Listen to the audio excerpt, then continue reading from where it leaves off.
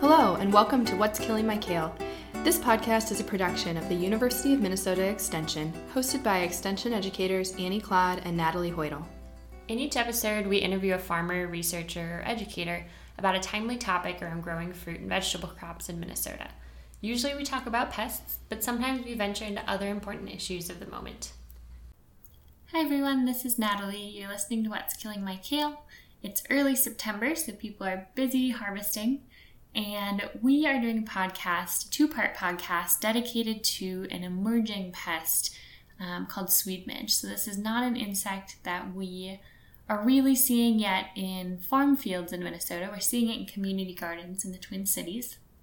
But it's something that we think should be on people's radars in the years to come, something that you should be thinking about and potentially planning for, at least in terms of monitoring for it next year. And so we just wanted to do kind of an update on what we know right now about Swede midge.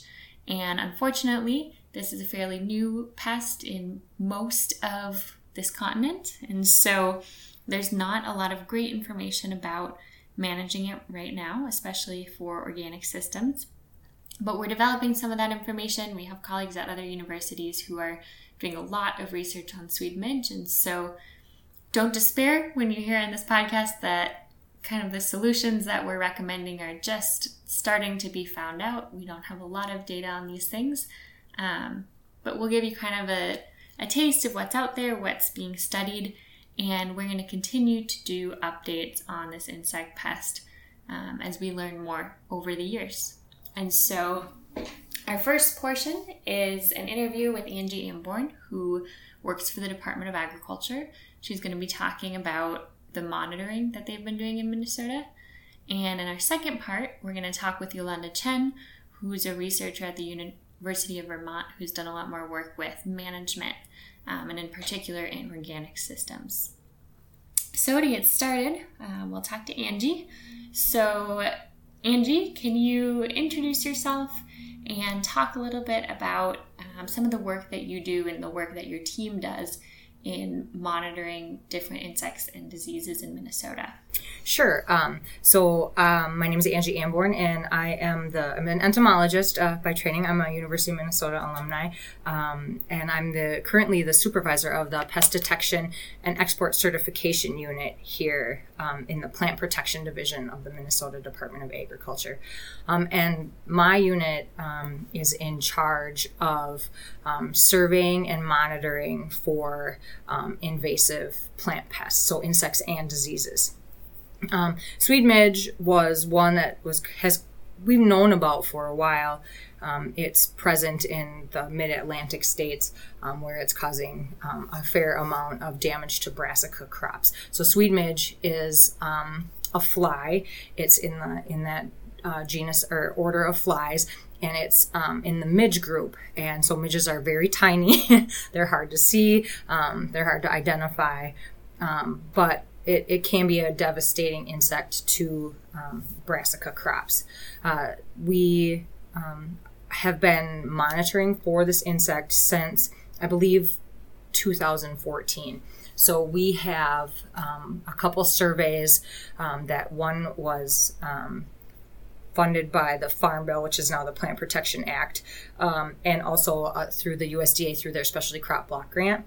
And one of the surveys that we work on is called a pathways survey. So it's agricultural pathways with the thought that some community gardens are a place where we get a lot of different people, a lot of different plants, a lot of different cultures of people coming and going, and that it can kind of be a sink for the introduction for insects and diseases and weeds, for that matter, from all over the place. And so we focused on that. And why 2014? Was there something that happened? Like, were you starting to see damage from it, or did it just come on your radar because it was a problem in other states? No, we've had this pathways survey for quite a few years now. And kind of how we decide what we're going to work on is we kind of look at what's happening in our neighboring states and what's happening across the country. And so that And then, so USDA has some priority pests that we have to work on. And then we also get to choose some state priorities. And we were kind of looking at, what's out in the mid-Atlantic and what's in Michigan and Wisconsin and Illinois. And we knew that Swede midge was as close as Michigan when we found it. And so we just kind of started looking pretty closely for it. And in 2014 was the year that we suspected we found it. We had a hard time getting it officially identified because it is, a midge and they're hard to identify. I suspected we had it. And then I worked with a midge expert in Maryland at the Systematic Entomology Lab, and they were able to confirm it for us. Okay. So you mentioned before we started recording that basically you can have Swede midge for a couple of years before you start to see damage, but then all of a sudden you really start to see damage. I think that's probably accurate. I mean, it might even be just a year, because I think back when we first found it, we found just a few midges on the sticky cards. The way that we monitor for it is we use a pheromone trap. It's a little delta trap that's in the shape of a triangle, has a sticky card in it, and a pheromone bait to attract insects of specifically the Swede midge. And we thought we had a few on the cards, and then it turns out we did. And then that following year, the cards were completely full, and we also started noticing plant damage in that following year in the gardens that we found it in. And can you talk about the plant damage a little bit?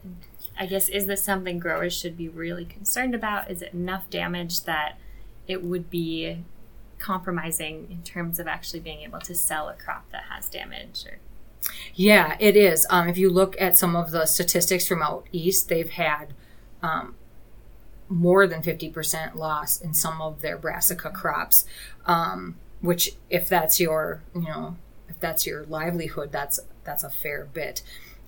So the damage is pretty conspicuous.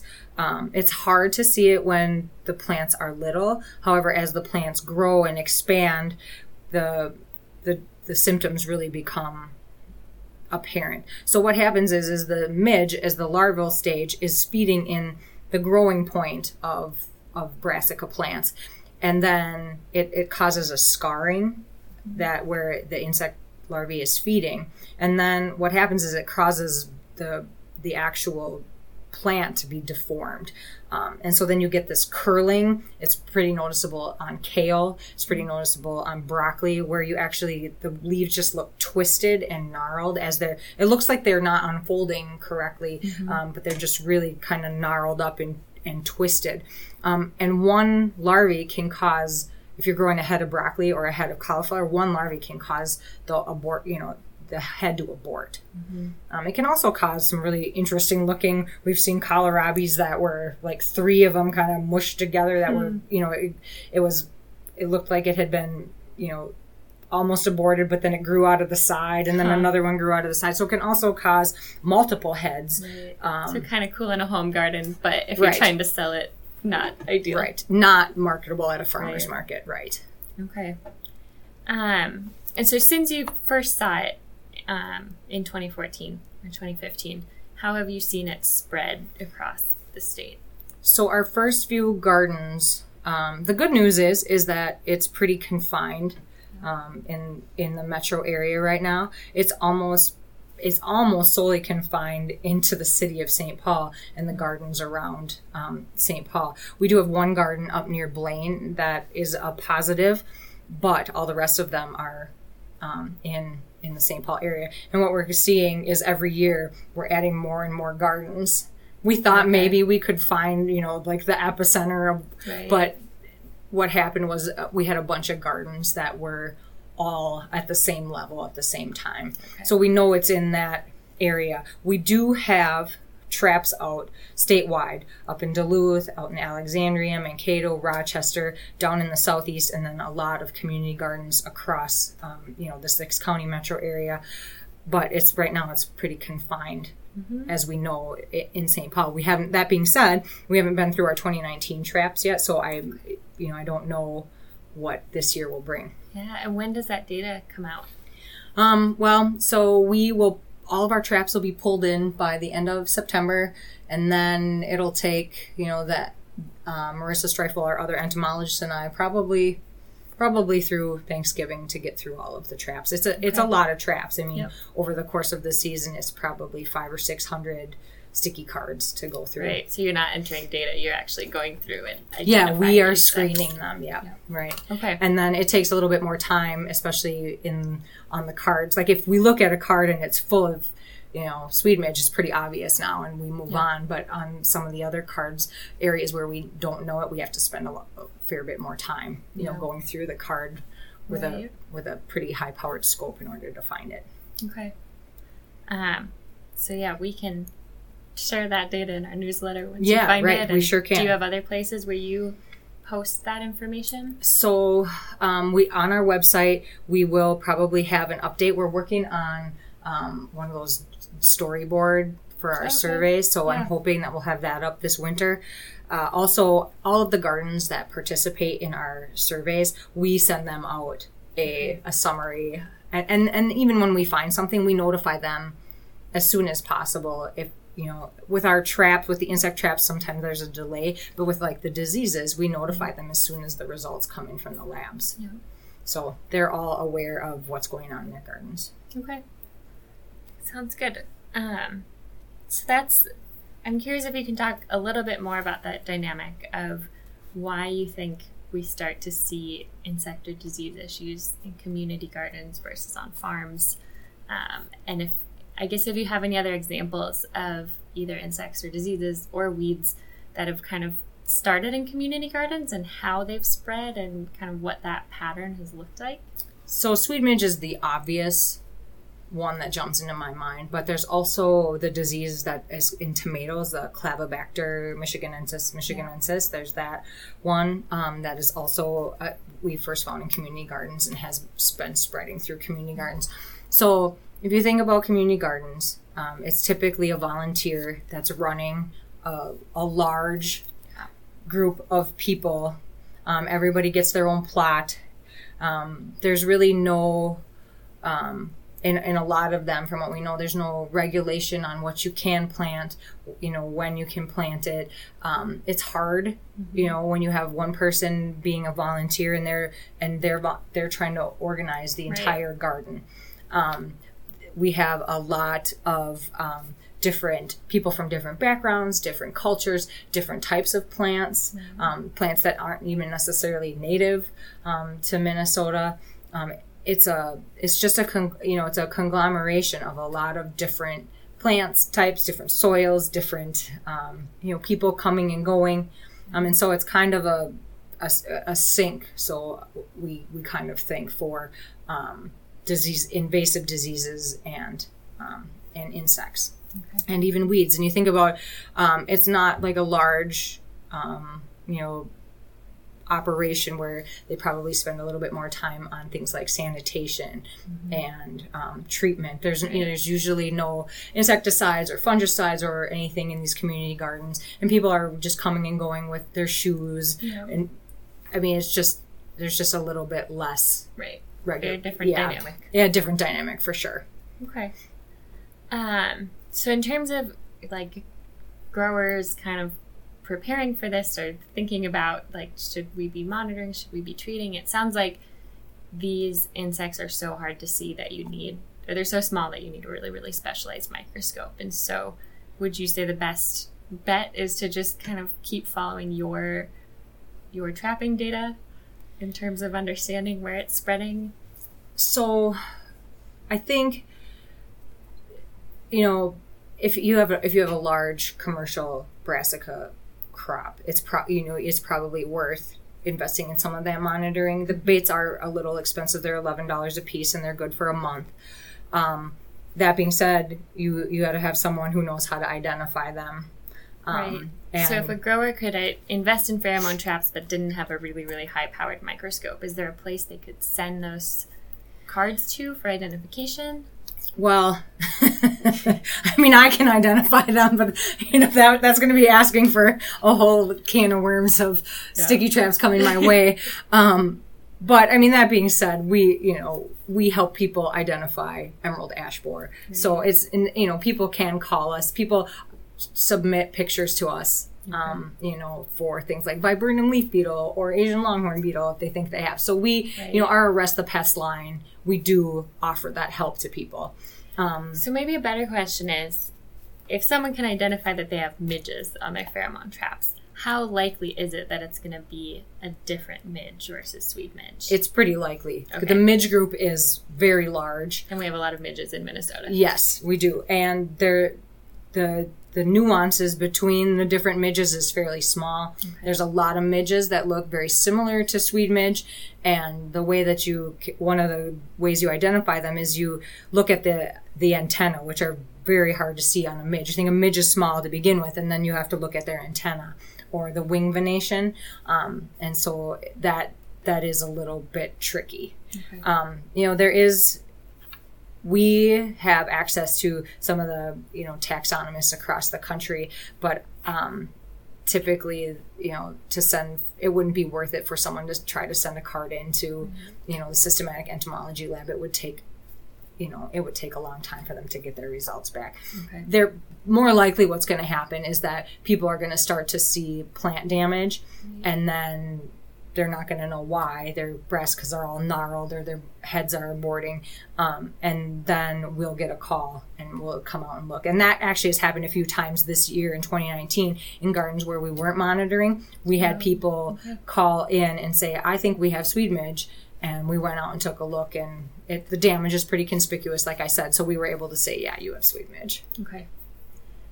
So one thing we talked a little bit about before we started recording is just this idea that basically should growers just expect that they might have this insect in a couple of years and start to manage in such a way that kind of assuming that it's coming? Or would you not say that so concretely? Well, I guess I wouldn't say that so concretely. Okay. I mean, we know it's fairly confined right now. I suspect eventually it will be everywhere, sort of like spotted wing Drosophila. Everywhere you're growing brassicas, you're probably going to have Swede midge. There's a lot of good information for management online, especially out of University of Vermont, the University of Guelph, and then Cornell. Mm-hmm. So there are a lot of things, it's probably going to take a real integrated pest management approach to deal with it. Just because the pupae can stay in the soil for almost up to 3 years. So, I mean, even if you plant and then rotate or stop planting brassicas, for a community garden, that seems like an impossible ask. Yeah. And how you regulate that, and how you can ask people, hey, please don't plant brassicas, we have Swede midge, but then if people follow that or not, right, that's still got the weed hosts. Right. And there are a lot of, what I learned in all of this is there's a lot of brassica weed species that are secondary hosts. So if there's weeds all along the edges, that's also just a refugia for them. All right. So I think we'll do the second half of the episode with an entomologist. You're also an entomologist, but someone who's working more with the management of Swede midge. So is there any kind of final thoughts you want to share about what we're seeing in Minnesota, or? I guess what we would like is, people to keep reporting it to us. Yeah. And we have the Arrest the Pest hotline where people can call in directly and leave a message, and myself or our other entomologist, Marissa Streifel, will get back to you. Also, you can email us, mm-hmm. and we're more than happy to help, because one of the if we know where it is, and that's kind of one of our jobs, is knowing where these pests are, mm-hmm. then we can work with Extension, we can work with the researchers, mm-hmm. In collaboration. We can find it, give them that information, and that helps them decide where prioritizing, and then we kind of leave it in their ball court for coming up with these management options, and then we get help get that message out. Mm-hmm. So it's a really good collaboration that we have, mm-hmm. With the University of Minnesota. We've been really lucky to be able to work side by side on a lot of these species, these invasive species. Yeah. All right. Thanks. Yeah, thank you. Thank you all for listening. Make sure to tune into the second part of this episode with Dr. Yolanda Chen, where we're going to be diving more into the management and some of the research that's going on related to management of sweet midge. Thanks for listening.